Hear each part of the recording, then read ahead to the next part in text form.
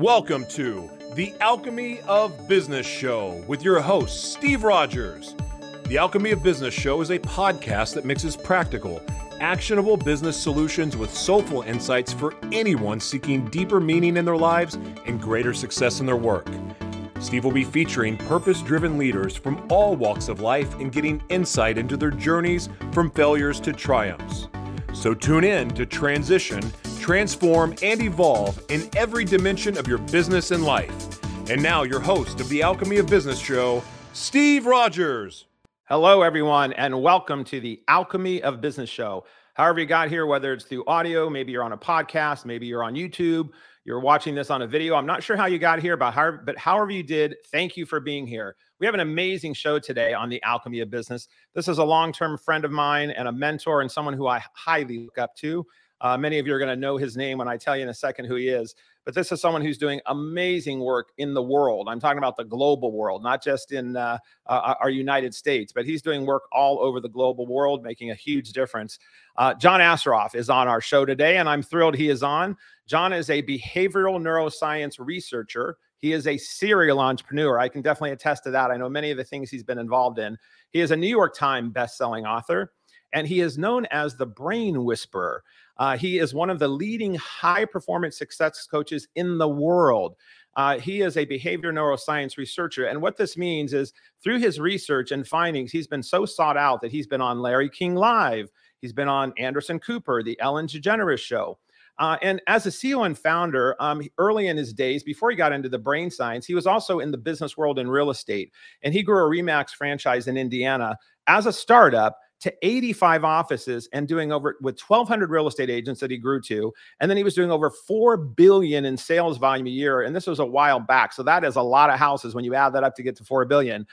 John was also one of the founders of Bamboo IPIX, which went public. This was a company that was early days in real estate where they were doing stitching photos together to have the first round of kind of video tours. They went public on NASDAQ with a market cap of $2.5 billion and had a great run with that. John went on to write numerous books. He had 2 best-selling books, and he's been translated into 35 languages.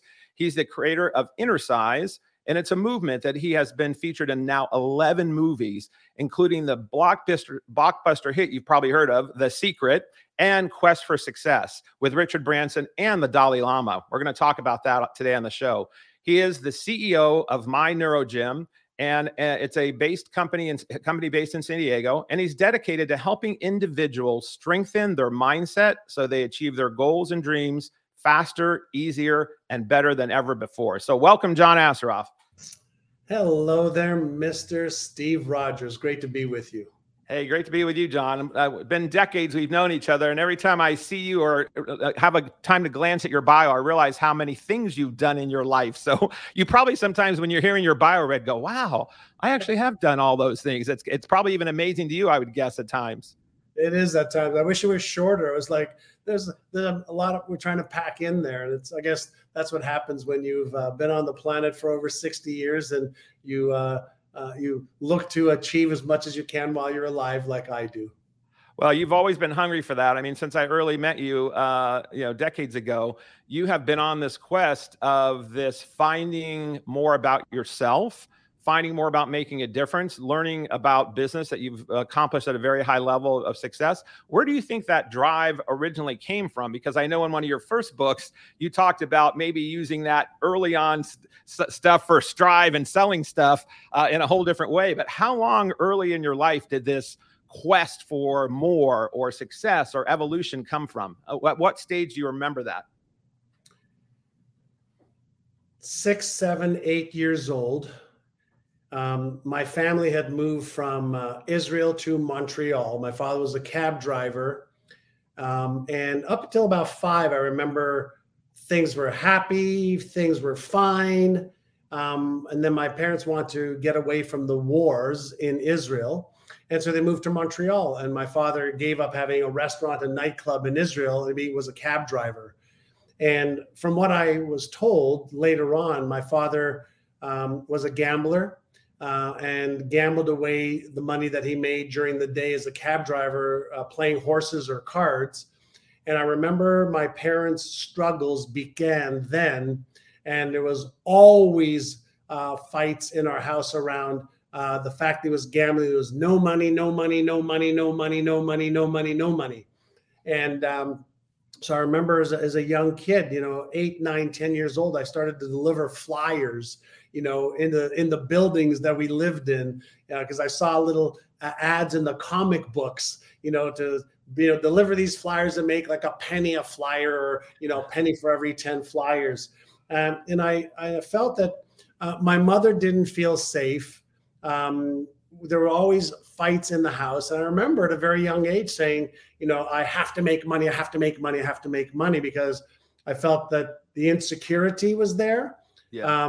The struggles were there. And so I remember at a very, very young age saying to myself, I'll never not have money. So it was fear.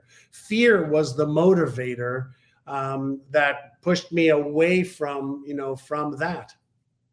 Well, that's powerful. And I know in many of your books and in some of your talks, you talk a lot about fear and using fear as something more as fuel and transforming through that. So as a young kid, I think as we all grow up, we have our own fears that we learn in life that are either pushed upon us or we find on our own. So when you took that fear and you started doing these flyer things, and then you realize I'm not going to be X, you maybe weren't sure exactly what you wanted to be, but you knew what you didn't want to be. And then did you also then in your family feel like you were a bit of different or outcast at that time doing that? Or did you feel they were getting cheered on for that kind of, if even anyone had awareness of your drive at that point, or your want something different? No, it wasn't either way. Like, my father left school in grade 5. My mother left school in grade 3. They both went to work to help their parents. So it was not unusual. My sister did babysitting. My brother taught tennis across the street at 15 years old or 12 years old. He was working at the YMCA. So work was part of what everybody did, right? So everybody did that and chipped in. So it wasn't like I was doing anything unusual by delivering flyers or newspapers, or, at 11 or 12 years old, I worked at the pharmacy up the street, cleaning the shelves and stocking the shelves, and across the street in the dry cleaners, pressing clothes, and down the other side of the street, delivering groceries on a bicycle, with a basket in front of the people. So I did all of those things. And everybody participated, in helping the family out. So it wasn't like I could keep all the money. Gotcha. It was you were an contributing. It was an expected behavior that work just became normal for me. But I also, I also went on to try and make more money. And I did illegal things at 13, 14, 15, 16. Right. I started selling drugs. I started breaking in entries to making money. I started doing a lot of things because my self-esteem and self-image was very low when I was a kid, because I didn't do well in school when we had moved from Israel to Montreal, and I didn't speak the language. So there was a lot of struggle and doing a lot of the wrong things, to get the money, to feel safe and secure. Well, you've been a master of selling skills in your later days that many know of. I'm not sure if everyone knew about how great your selling skills were early on, but you did write about that in one of your first books. It became a New York Times bestseller. Remind me the name of that one. It's actually right behind me. For anybody who's watching over there, it's called Having It All. Having It All. Having It All. I have that on one of my bookshelves over there somewhere from when I first met you. I remember I got that. And you talk about in that how you did have this drive for more, but you did start doing illegal things. And so as a kid, did you find and seek out that circle, or did they come and find you? Were you initiated into a group or a gang and then that led to that? Or did you go, there's got to be a way to make more money now that I know how to do flyers really well? How did that transition happen? Well, the transition happened, I was getting into a lot of trouble in school because I fell behind, which led me to be in the principal's office with the other kids who got, in trouble at school, which led us, to hang out together because we had something in common after school. And so we were in the parks, whether it was playing croquet or playing in the park, and then one thing led to the other. So it wasn't like we were, looking out for it, but, we would go across the street from school and we would steal things from the stores. We would, it started off with little things like that. And then we would watch out for each other, when we were, young derelicts, really, in school. And if we would, we would skip school, and there was like, 3, 4, 5 of us that would consistently skip school. Those are the same 3 or 4 or 5 that didn't do well in school. They were always in detention. We're always at the principal's office. And so we kind of like, got together out of, we were the ones that were the misfits. We were the ones that were the derelicts. We were the ones that were always in trouble. And as you know, we attract people that are like us. And so I attracted them. They attracted me. And then we started doing things that obviously not proud of today, but this was a 8, 9, 10, 12, 15-year-old kid that was on the wrong track, on the wrong train with the wrong people, picking up speed in the wrong direction. Yeah. And I think many of us can relate to that. I mean, many entrepreneurs and leaders and top people that I've spoken to in their early days didn't always do things as on the right side of the track, as they say, but those hardships or that streetwise knowledge ended up being converted into really positive stuff in later years, building companies or having this drive. So when did you then figure out that, hey, I can do this really well, even if it was something that maybe was illegal or shouldn't have been done? You must have excelled at it. And I remember you telling me you made a pretty good chunk of money at it. So at what point did you have someone guide you, a mentor, something snapped you out of it that you said, okay, I'm going to take this stuff that I've learned, and there's got to be even more than this? Even though you were making money, who or what shifted that for you? Because I know you talk about a lot about shifting in the brain and changing life. So when did that first happen for you? There were 2 pivotal moments for me. And one pivotal moment was actually when we were selling some drugs, and I was with a friend of mine, and we were at this house, and we were selling some drugs to this individual that I had met. And my friend said, that guy's a cop. I was just at the police station. I saw him there. So the guy basically says, hey, we got to get out of here. And it was like, holy shit, this is becoming like really, really, really real. And I knew that, I could go to jail or go to the morgue. One of my friends had died. One of my friends actually went to jail. And so this became real, part 1. Part 2, my brother knew that I was selling drugs. My brother knew I was getting in trouble. And he had asked me, and my brother was a tennis pro, and he used to play the pro circuit in tennis in Europe. And when he came back, he moved to Toronto, Canada. I was living in Montreal. When he came back, he was teaching this entrepreneur. His name was Alan Brown, tennis. And he was telling this guy, my brother's getting in trouble. I don't know what to do. I don't know how to help him. And this man said, well, why don't you have your brother come, to Toronto, and let me talk to him and see if I could help the situation. So my brother invited me. I took the train from Montreal to Toronto, which is about a 6-hour train ride. Wow. My brother picked me up at the train station. I was going to stay with him for the weekend. And I met this man at lunch. His name was Alan Brown. Nice man, in real estate, developer, had real estate offices. I think about 700-800 agents, in the Toronto area. Very, very successful from what my brother had told me. And so at lunch, this guy asked me, like, what are some of your goals? And I said to him, I'd like to buy a car. I'd like to move out of my parents' house. And I'd like to get a job where I make more than $1.65 an hour. He said, that's all wonderful. He said, what are some of your bigger goals and dreams? And I said, what do you mean? He said, well, what else would you like to achieve, in your life? And I said, I have no idea. So he said something to me. You'll love this, Steve, because you do this. He said, well, will you do me a favor? I have this document with some questions on it. Would you mind answering these questions and then just give them back to me? So I said, sure. So he gave me this document, and just to put it into perspective, it was the 1980 goal setting guide. Oh, wow. So I get this document, I open up the first page, and the first question, Steve, says, at what age do you want to retire? And I'm 19 at the time, and I'm like, retire? I want a good job. Right. Like I said to Mr. Brown, I said, what am I supposed to put here? And he said, just pick a number.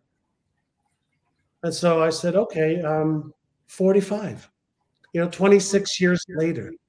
The next question said, upon retirement, how much net worth do you want to have? And I looked at Mr. Brown and said, excuse me, sir, what does net worth mean? Right? And he explained it to me. I said, okay, $3 million. Where would you like to travel? What kind of car would you like to have? What kind of home would you like to have? What kind of clothes would you like to have? Who would you like to help? What kind of experiences would you want to have? And it asked all these questions that I never even thought of.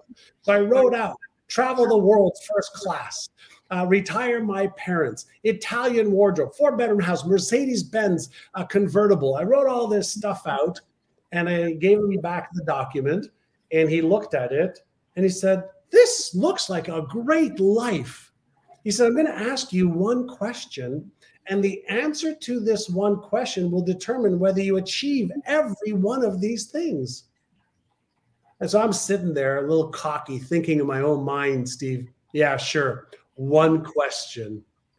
And he leaned in and he said, are you interested in achieving these things, or are you committed to achieving them? Yeah, great question. And I said, I was thinking in my own head, interested, committed, interested. I'm like scratching my head. And so I asked him, I said, excuse me, Mr. Brown, what's the difference? And he leaned in again. And he says, if you're interested, you'll do what's easy and convenient. If you're interested, you'll allow your present circumstances and your old results control your thinking. You'll allow yourself to be hindered what you currently believe. You'll allow yourself to accept what is. But if you're committed, you'll upgrade your identity to match this new destiny. You'll upgrade your knowledge, you'll upgrade your skills, you'll get the new beliefs required to achieve these goals, and you will develop the habits that are consistent with the achievement of these goals. So, son, he says, which are you, interested or committed? Steve, I don't know why, but I just said, well, in that case, sir, I'm committed. Good and for you. He reached out his hand and he says, in that case, I will be your mentor. Oh, wow. I said, thank you. What's a mentor? That is a great story. I think I remember hearing that a little bit before, but not like in this intensity and I'm just picturing you at that table and wow. And talk about laws of attraction of you being on the wrong side of the track, having a brother who loved you enough to connect to that, you going on a train 6 hours to go do that, and then having this man at your life at the right place and right time, and you answering. And little did you know, probably at that moment, you were creating the first beginnings of what you became also famous for, of dream boards. You were like mapping that out, and then eventually that became vision. So, wow. So did you say, I accept, you're my mentor, I'm in, or did you think about it? I said, thank you. He said, well, he told me what a mentor was. I said, thank you. And then this is where this gets interesting, right? Because then he says, great. He says, I want you to move from Montreal to Toronto. Oh, wow. I said, well, what do you mean you want me to move from Montreal to Toronto? I don't know anybody here other than you and my brother. I don't have a job. I don't have money. He says, stop. See how fast you're allowing your present circumstances to control your thinking? I said, what do you mean? He said, you're telling me you can't do it and all the reasons why you can't. He said, lesson number 1, first you make decisions, then you figure out how. I said, that. but I don't have any money. I don't have a job here. I'm making $1.65. He says, stop. There you go again. First rule, make decisions first, then you figure out the how. I said, fine. I was frustrated. I said, fine. I'll move to Toronto. And my brother says to me, you can live with me for a while. I said, thanks. Mr. Brown says, great. The next thing, I want you to enroll in the real estate class. It starts on May the 5th. It's 5 weeks. It's $500. I said, what? You want me to go back to school? I said, I failed English and I failed math in grade 7. I left high school in grade 11. I don't do well in school. I don't want to go back to school and I don't have $500. He goes, stop. Here you go again. Look how conditioned you are to finding the problem. I'm telling you what I need you to do in order to achieve this goals and this dream that you just had. And you're giving me stories and reasons and excuses. And guess what? Your desire for the vision and the goals has got to be bigger than all your old stories and excuses from the past. Are you committed to coming to Toronto? Yes. Are you committed to getting to real estate and finding the money? And I reluctantly said, like, fine. Like I was angry, fine. Right, yeah. I ended up moving literally 3 weeks later. I borrowed money from my brother, my sister, and my father. I rolled into the real estate class at Humber College in Toronto, May 5th, 1980. June 20th, I got my real estate license. I passed the test. And Steve, do you know why I remember those dates so well? Why? Because it was the first test I had passed without cheating in years. Oh, wow. That's powerful. Because I was cheating my way out of high school wherever I could. Yeah, yeah. And it well, was talk about elevating your consciousness to be able to do that. And because you were committed, you were not interested, you were committed. And wow, you just upped your game in that moment. What a great self-esteem boost as well, I would imagine. It was the first time in many, many, many years where I felt a little bit of really being proud of me and thinking maybe I'm not dumb. Maybe I can do something with my life. One man, one question, one yes changed my life. That's powerful. Well, very powerful. I mean, all the stuff you just said, whether you're a teenager listening in or you're in your 60s trying to reinvent or rebuild, or in your 30s or 40s building a startup, what John just said is gold there. I mean, it really is. I mean, we're going to have this in the show notes, but, you know, really making that decision from going from interested to committed, and then making the decision and then figuring out the how is going to work, and getting past your fear, and also using anger as part of your fuel. I mean, it sounds like, you know, you understood this fear thing that you converted as a kid, and in anger, sometimes that angst is the fuel we need to just either prove to someone else or ourselves. So kudos to you. Well, then you took to that very, very well and pass it. You excelled in real estate, and you also went on eventually, instead of just being in sales, you actually ended up moving to America and you opened a real estate company. So how long after that, hey, I passed the test for the first time without cheating, did you go from selling to owning and being the boss? How long was that period of time? So I got into real estate. My first 6 months, I made $31,000. My next 6 months, the next year, I made $150,000 because he kept upgrading my knowledge and my skills.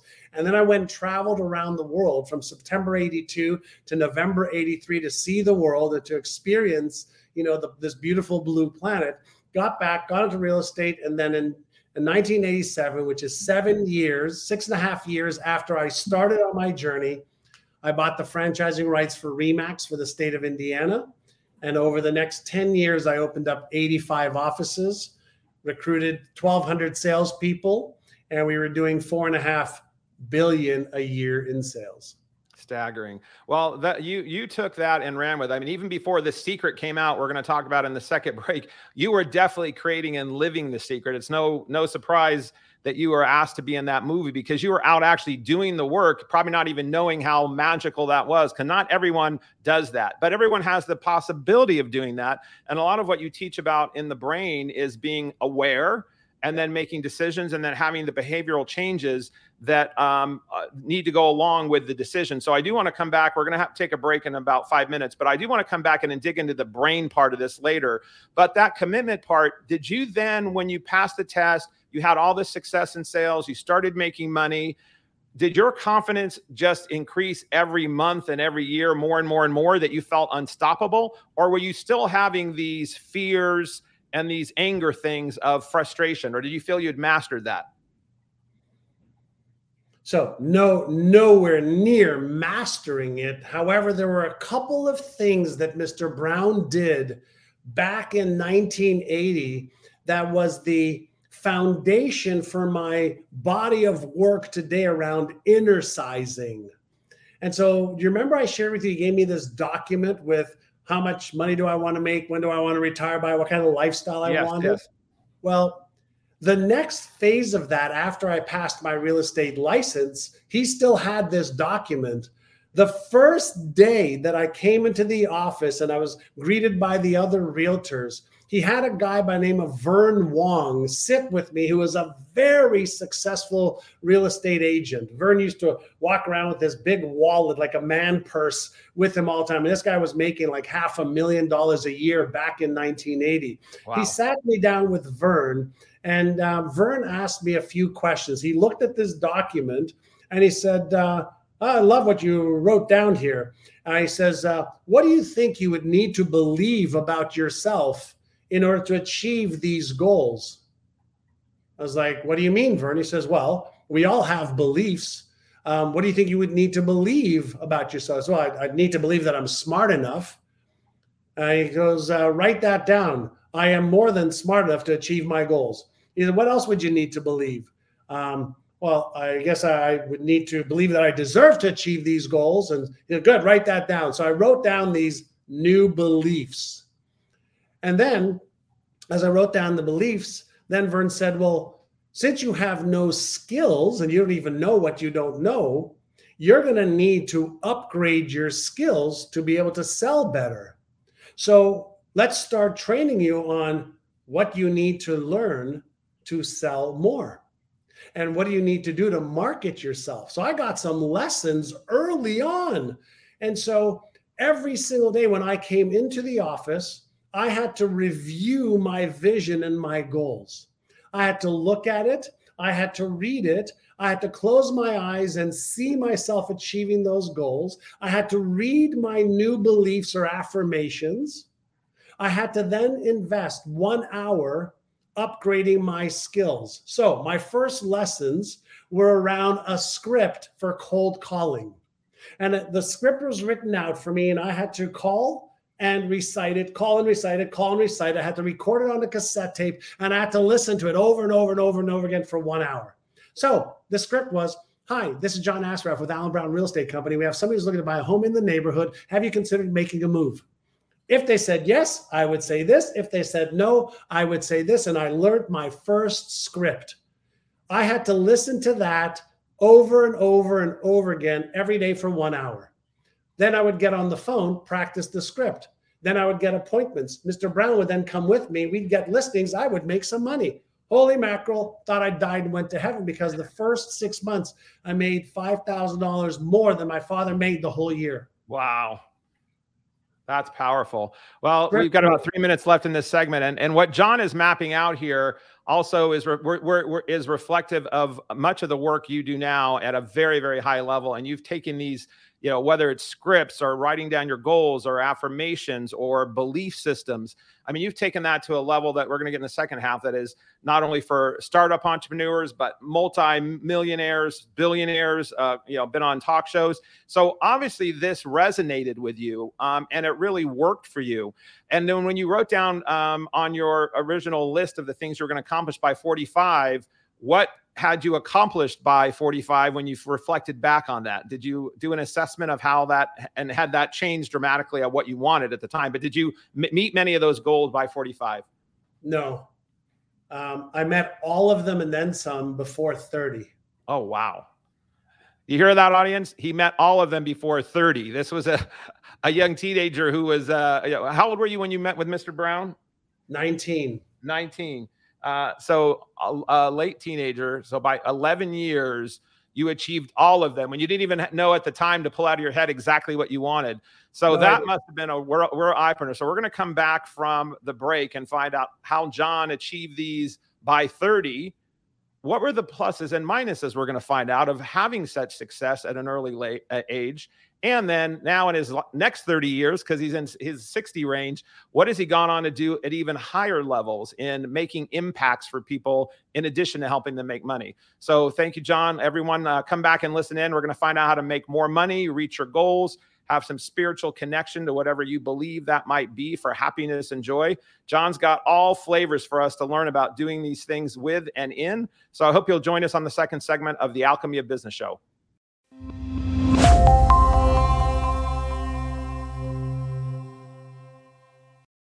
Hello, and welcome back to the Alchemy of Business Show. Thank you for listening in or viewing in, however you got here. We've been having a fascinating conversation with Mr. John Assaraf, who is a a master of many things, serial entrepreneur. He studies the brain. And we were talking about before we got onto the segment, how in his early days, he was a little bit off track, got on track, got some mentorship, followed the principles he was being given by his mentor, and reached and exceeded his goals by the time he was 30 that he did not think he was going to hit till he was 45.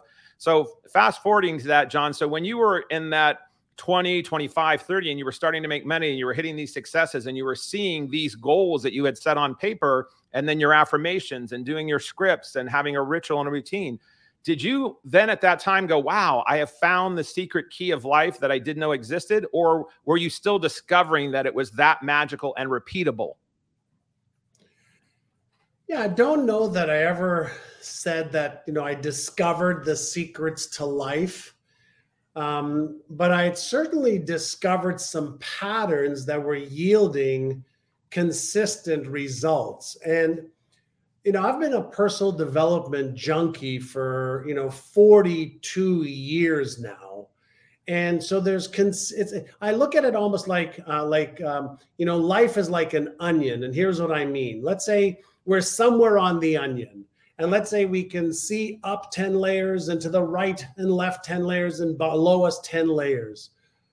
Personal development allows you to see the 11 layers, 20 layers, 30 layers, 50 layers. And so discoveries and having distinctions has been a never-ending process for me. So the more I learn, the more I realize there is to learn. But what happens is, let me give you an example. If you learn how to swim when you're young, you don't forget to learn how to swim. You could just become a better swimmer. If you learn how to ride a bike, you generally don't forget how to learn to ride a bike, but you can ride with more confidence and certainty, maybe speed and strength. So the same is true with success. Once you learn the formulas, then it's a function of implementing the foundational formulas that work.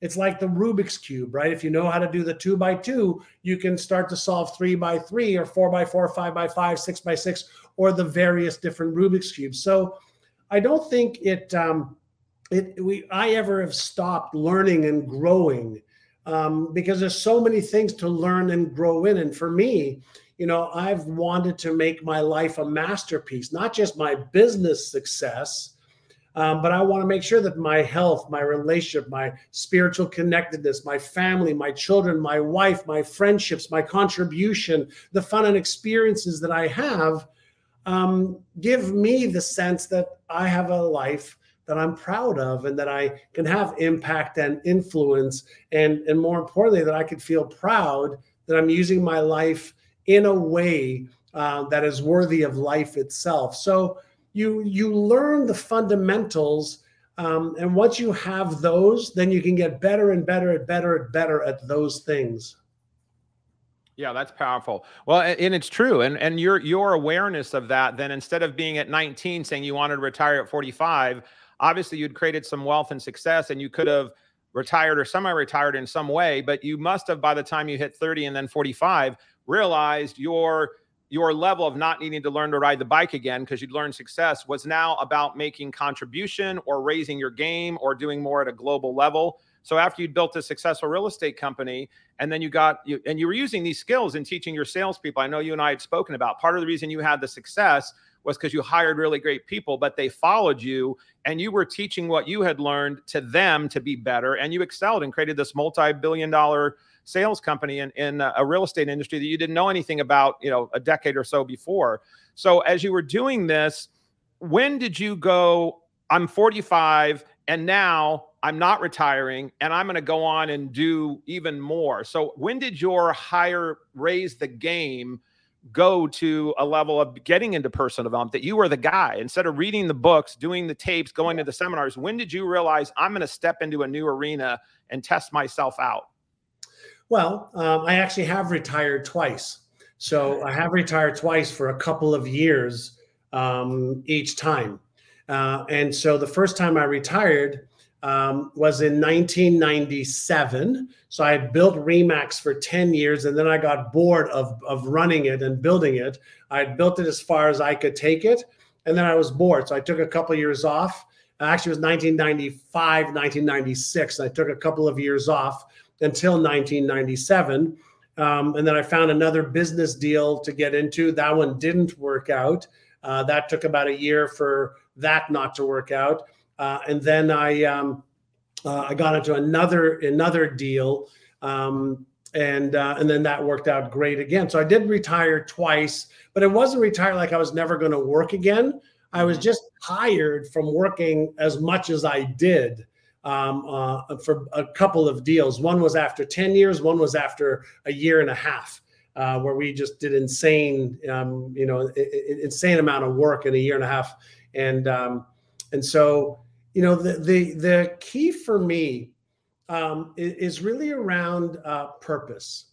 When I retired the first time, it was wonderful for about 6 months. I could do what I want to do. I could work out when I want to work out, choose the restaurants I wanted to work out in. But at that time, there was nobody to play with.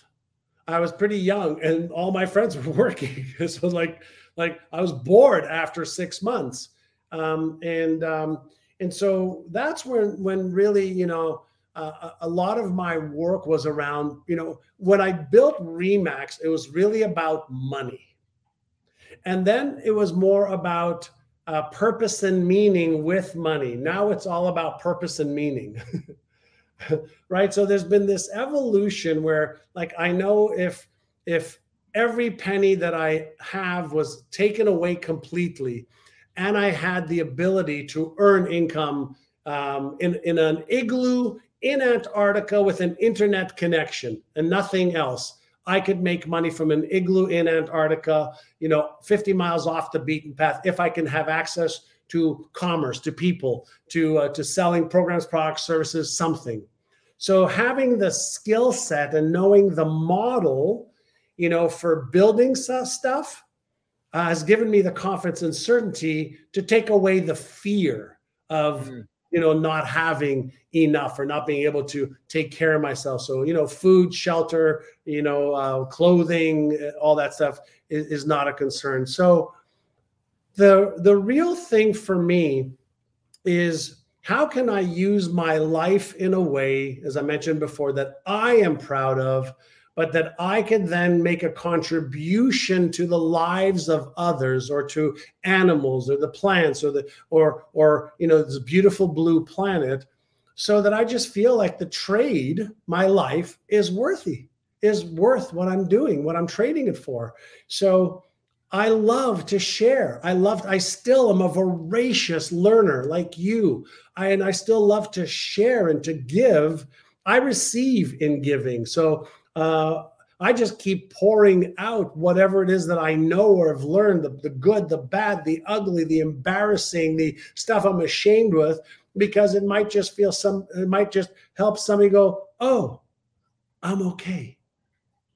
Right? There's nothing wrong with me. Right? I don't need to be worried about, being embarrassed or ashamed or ridiculed and judged because of what I've done or not done, or and who I am.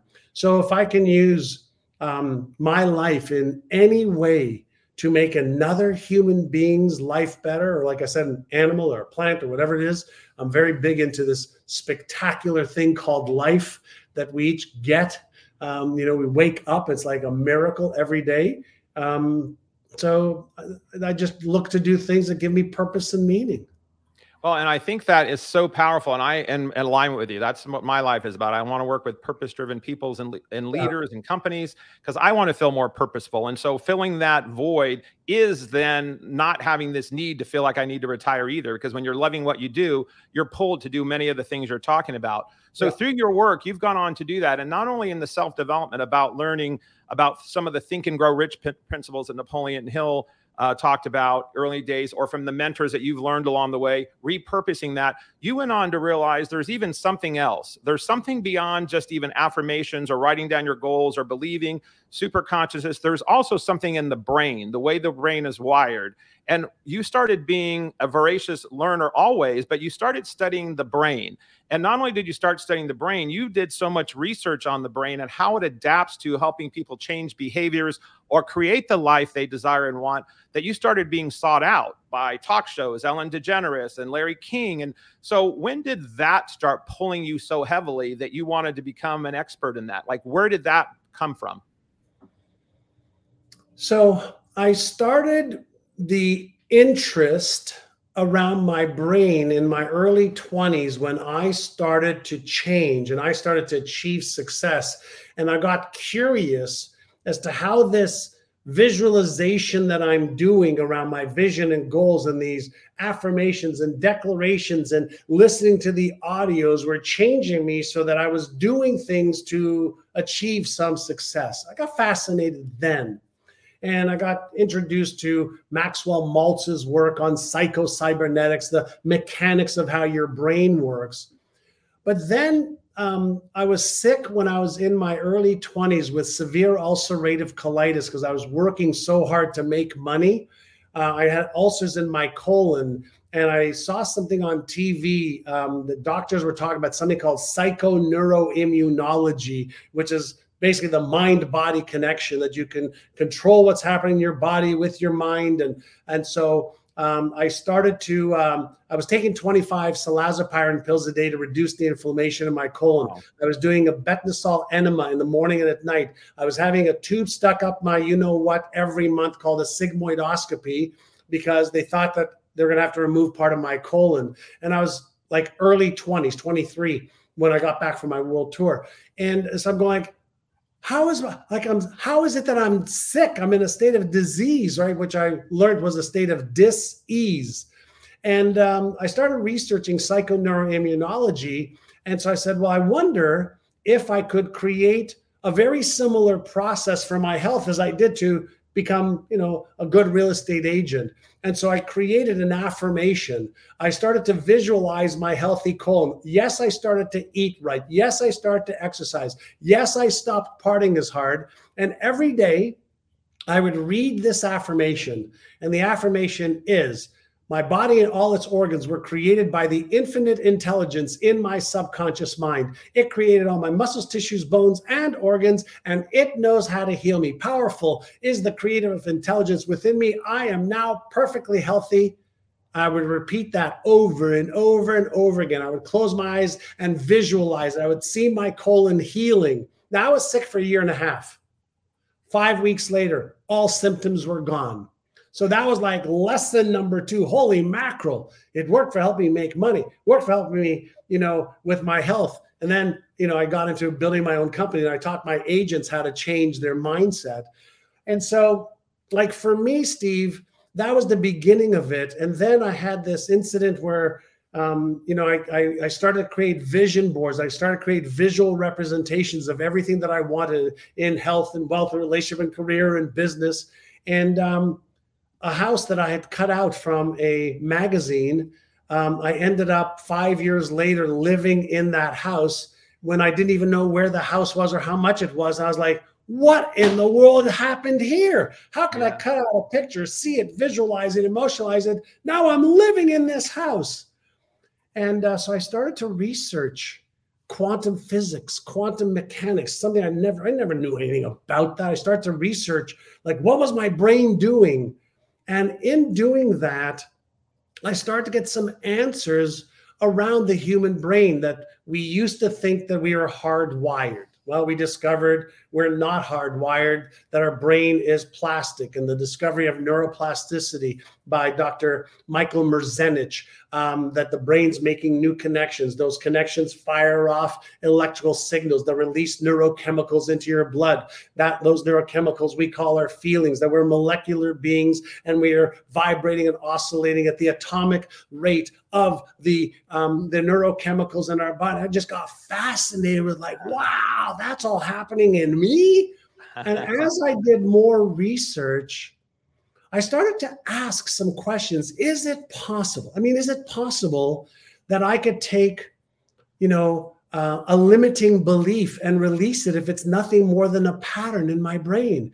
Is it possible that a habit is nothing more than a grouping, okay, of beliefs and behaviors and perspectives and associations that cause automatic behavior? Is it possible for me to change those? Yeah, it is. And so then I said, well, how? What has science taught us about creating a new belief pattern, a new habitual pattern, a new perspective, a new paradigm, a new whatever? And then I started getting into the world of emotions, the energy in motion. And I just got fascinated with how freaking powerful we all are. And then I realized through the research that every brain functionally works the same. Einstein's brain, like yours and mine. Hitler's brain, like yours and mine. Genghis Khan's brain. Functionally, functionally, the brains work the same. So I started saying, okay, what are we learning about the human brain and performance and success and letting go of limitations and removing obstacles and creating new empowering patterns that then create success? So I just got fascinated with that. And I remember Jack LaLanne, was the inventor of exercise, right? And I said, well, I'm the inventor of inner size because I have been inner-sizing my neuromuscles, my neurocircuits. I'm making them stronger. And I'm deliberately choosing which ones to make stronger, just like I can deliberately choose, well, I want to make my biceps stronger, right? Well, I want to make my shoulders stronger. I want to make my back stronger. Then I choose the exercise to do that, or the exercises.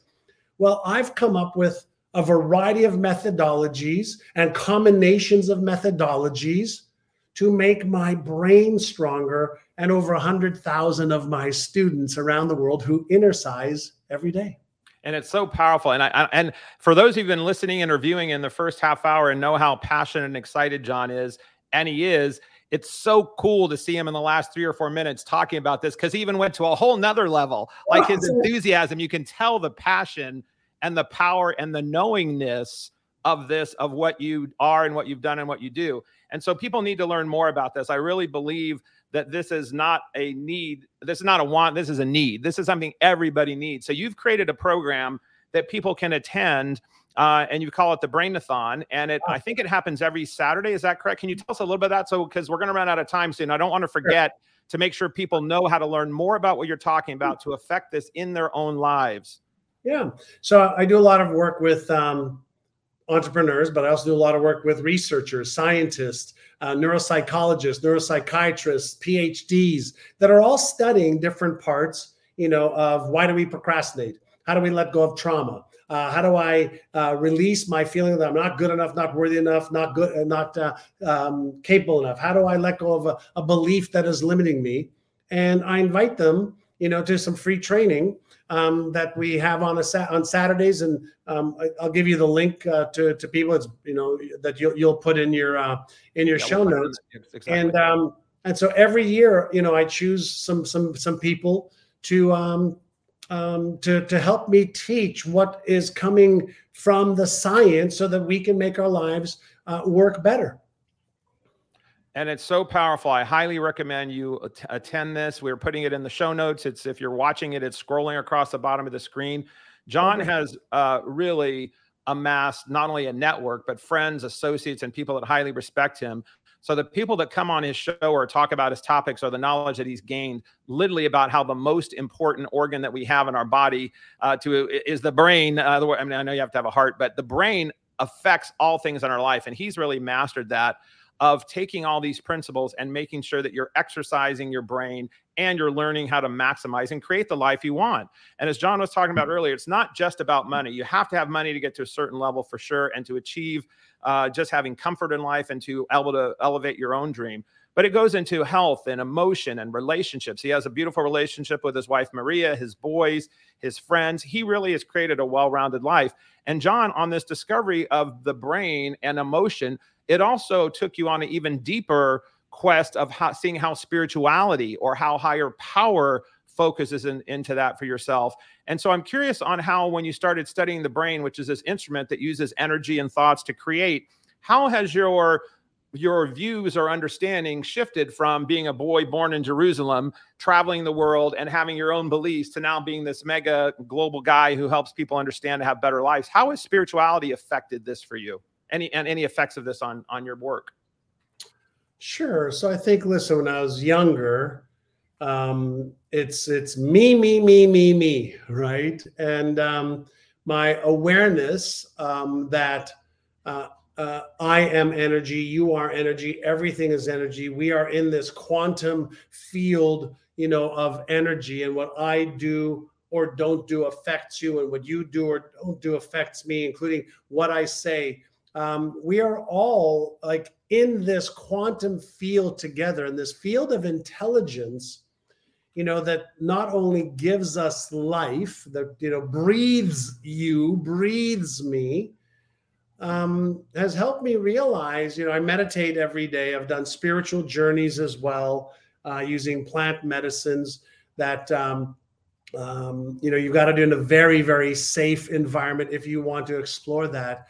You realize that, time on this blue planet is finite. And what I do in time is something that I can have some control over. But everything that is happening is connected to everything else. And so, if I minimize myself, then I'm being a reflection of how people should minimize themselves.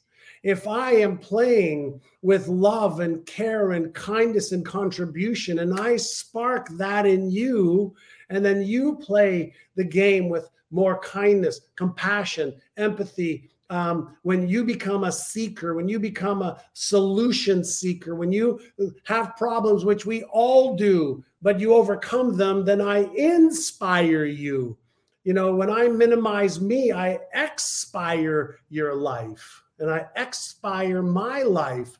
And so what I realize, and fortunately, I've been on a spiritual quest for 40 years also, is the more I shine in a humble way, not an egotistical way, in a humble way, the more I help light the genius and wisdom and light within you, because you see in me what's already in you, and I see in you what's already in me. So if I don't like something in you, maybe I haven't learned to accept that in me. And if I learn to accept that in me and you see that, maybe you'll accept that in you. So, we really are, like, if you think about it, if you understand a little bit of mathematics, every time you breathe in,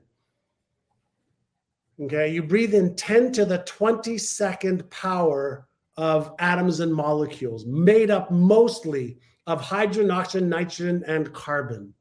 So what I'm inhaling and exhaling, if we're in the same room together, guess what you're inhaling and exhaling? When you're inhaling the air that's been traveling the cosmos, and you're picking up a piece of gold that was in the furnace of a star 1 billion years ago, we are all in each other. The universe is in us. We are in the universe. And when we start to have a different perspective on ourselves and each other, how could we not love? How could we not lift each other up? How can we, how could we not have compassion and self-care and empathy for oneself and others, including obviously, plants, animals, and everything else? When you have this spiritual awareness, then it's not me, it's we.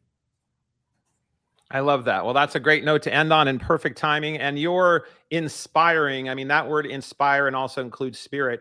I mean, you do that for me all the time, and just knowing who you are and what you're out doing in the world. And I've been honored to know you for all these decades.